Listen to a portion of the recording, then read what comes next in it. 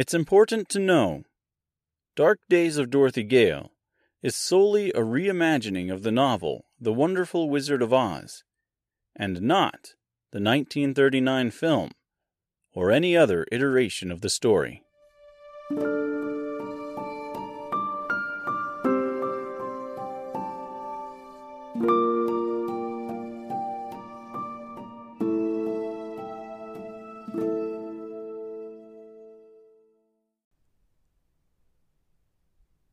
Dark Days of Dorothy Gale, Aftermath, for episodes 15 and 15-2, The Green City of Emerald, and The Guardian of the Gates.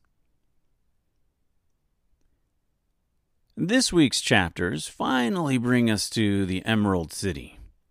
They are also a bit of a mishmash. This is a point in which Dark Days and Wonderful Wizard of Oz are just a hair out of sync with each other. For example, the Dark Days chapter, The Green City of Emerald, shares a plot with the Wizard of Oz chapter, The Guardian of the Gate. It also shares part of next week's Wizard of Oz installment, The Wonderful City of Oz. This week's Wonderful Wizard of Oz chapter, in turn, is part of last week's Dark Days chapter, The Warm Welcome, and part of this week's chapter, The Green City of Emerald. So, yeah, it's a little tangled. So if I miss any observations in my compare and contrast here, I apologize.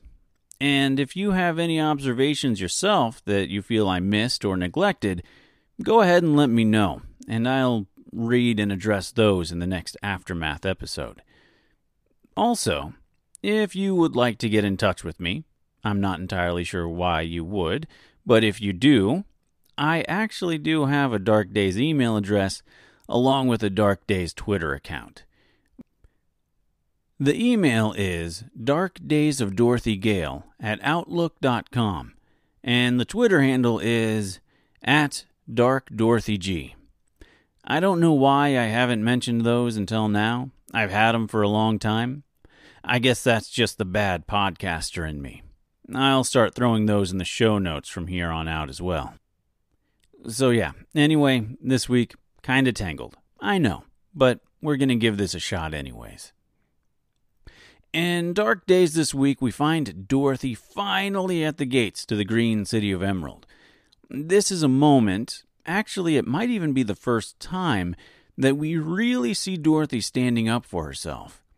She reaches the city and is basically told to go away because the wizard is far too important and busy to concern himself with outsiders. Or women. Or non-munchkins. Or maybe you get the idea. The wizard seems like kind of a jerk. Dorothy yelling and scolding this guardian into letting them in is a pretty big step for her. Up until now, she's kind of been a pushover. Just doing as she's been told. Go here, do this, go there, do that. And really just tolerating every bad thing that's happened to her. This is the point when she seemingly decides that she's had enough of being the victim of this world. Whether she continues to be a bold hero or victim, it remains to be seen. But it's an important point no less. We also meet the Guardian of the Gate here. The Ugly Munchkin. Those who know me well, and soon to be you, my dear listeners? Well, I know there's at least 4 of you out there.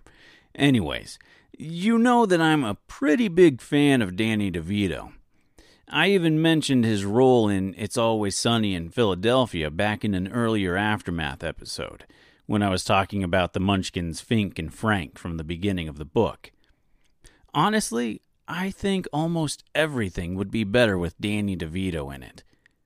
No, not almost everything. Everything. And I don't say this as an insult to the entertainment icon, but he's who I picture when I picture the Ugly Munchkin. Like DeVito in a strange Joker-esque makeup. His voice is gruff and garbled, and it's hard to make out what he's saying at times. He is unapologetic and even tells Dorothy that if she's going to stand in front of him, her breasts at eye level, she should at least be courteous enough to wear something a bit more revealing. He is very much a distorted version of the Guardian found in The Wonderful Wizard of Oz.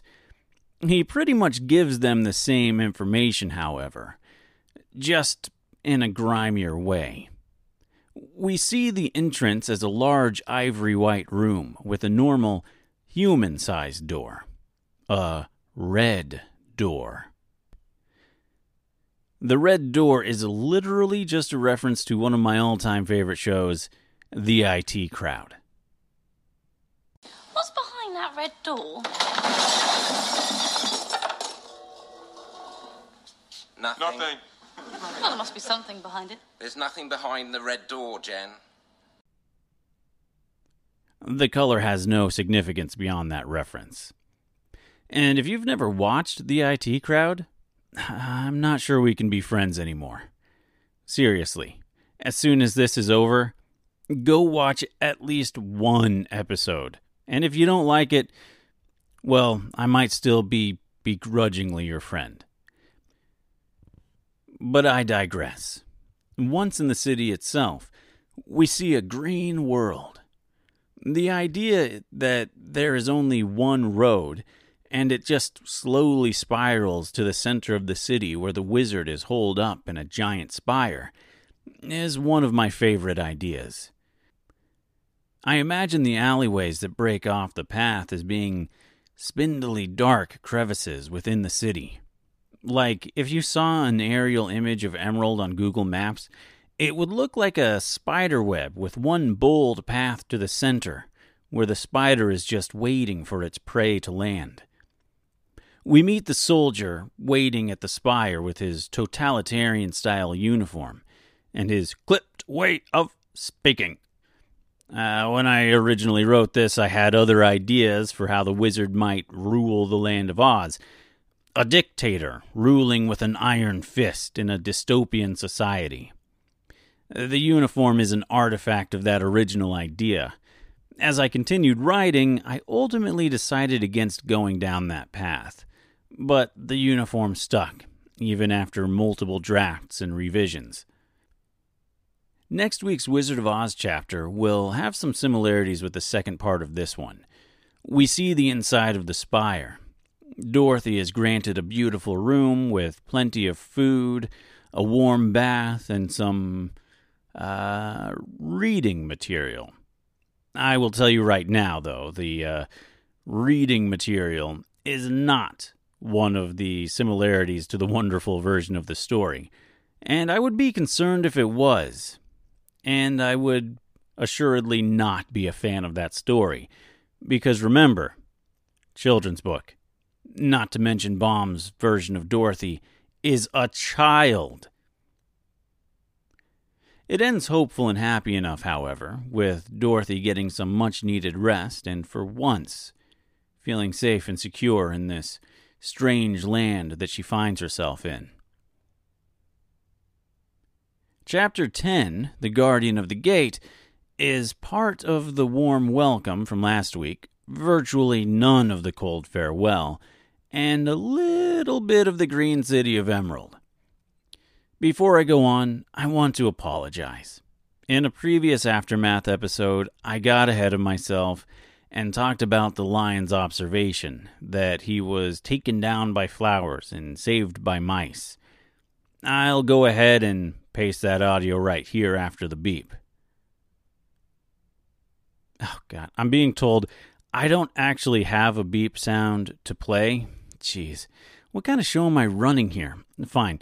I'll just say it, okay? I'll say it. I'll say it, okay? Here we go. Beep. I like the lion's observation that such a great beast can be taken down by something as seemingly harmless as a flower, and saved by such a small creature as a mouse. To be fair, though, it was an entire field of poison and a literal legion of mice.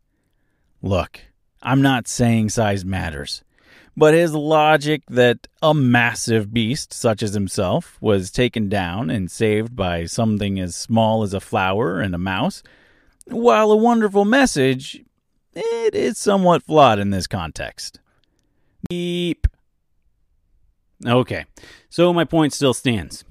Fine sentiment, not entirely accurate in my opinion. Moving on, we find Dorothy and company in a Munchkin village and taken in by a nice Munchkin family here. It's an odd detail that there is a wife/mother, 2 kids, and a man injured and resigned to the couch. I don't know about anyone else, but I want that story. I want to know why this guy is injured and stuck on the couch. It couldn't just be a Munchkin family. One of them had to be injured and stuck on the couch? Okay, Frankie. Okay. I gave him a bit of a pirate accent. I don't know why, so don't ask. It just seemed somehow appropriate to me to give him this funny accent.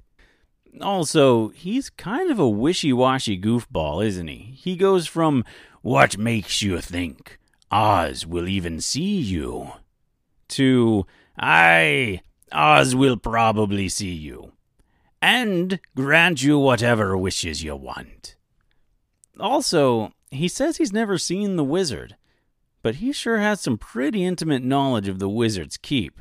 He has more brains than he knows what to do with. Sure, that's a decent enough observation. It's almost just saying he's too smart for his own good. And then he says the wizard has a collection of hearts, which is really actually kind of terrifying when you get right down to it. I mean, who just goes around collecting hearts? What kind of wizard is this? And should we really be looking into meeting him? Anyways, he goes on to say that he also has a large pot of courage, brewing and covered with a gold plate, so that none of it spills out. It sure seems like he knows more than he's letting on. And I know that sounds ominous, but it's really not. Anyways, once we get into the city itself, we meet the wonderful version of the Guardian, and we find he is much more pleasant than my own, as are many characters in the Baum-verse. It might not be exactly how Baum envisioned, but I decided to read the chapter with a nasally, somewhat annoyed accent. A not great impression of David Mitchell, if you will. I feel like I reference a lot of things that might not be super popular or well-known outside of my own head. I would apologize for that if I were truly sorry, but, well, you know. David Mitchell is a British actor-comedian known for being nasally and whiny with a sharp, pointed sense of humor. He complains a lot, but, you know, in a funny way. After you're done watching that episode of the IT Crowd, go ahead and head over to YouTube and look up David Mitchell's Soapbox. Each episode is like super short, just a few minutes, and will be a very clear example of my voice inspiration here. This guy seems a little full of himself to me. Like, he has power, and he's going to lord it over these travelers. He has the key. He is the Guardian. He will take them to see Oz. Also, who does this guy actually answer to? These strangers show up and he's compelled to do whatever they say? It seems to me that if the wizard don't want company, the wizard don't get company. This chapter ends pretty much right here, as the travelers are taken into the city. So there's really not much more to say about it. Come back next week for 3 more chapters. That's 2 Dark Days of Dorothy Gale chapters, The Great and Terrible, Part 1 and 2, and 1 Wizard of Oz chapter, The Wonderful City of Oz, and, of course, an aftermath. Before I let you go, I have to say this. I am so excited for for the next Wonderful Wizard of Oz chapter. I will probably repeat this in next week's Aftermath, but personally, I think the next chapter is the true essence of what Baum envisioned. It is everything the world he created was meant to be, and is truly the epitome of his work. It's full of wonder and magic and mystery and intrigue, and it's a bigger moment than any other in the book. It has all kinds of fun characters, a slew of interesting voices, and I had a blast reading and recording it. If there is any part of this book you should experience, it is next week's Wonderful Wizard of Oz chapter. Sure, listen to the usual Dark Days stuff. That's all well and good. But if you usually skip the Wizard of Oz portion of this show, I implore you, please do not skip next week's. It is the reason I love the Frank Baum classic. So, with that said, thanks for listening. I love you all.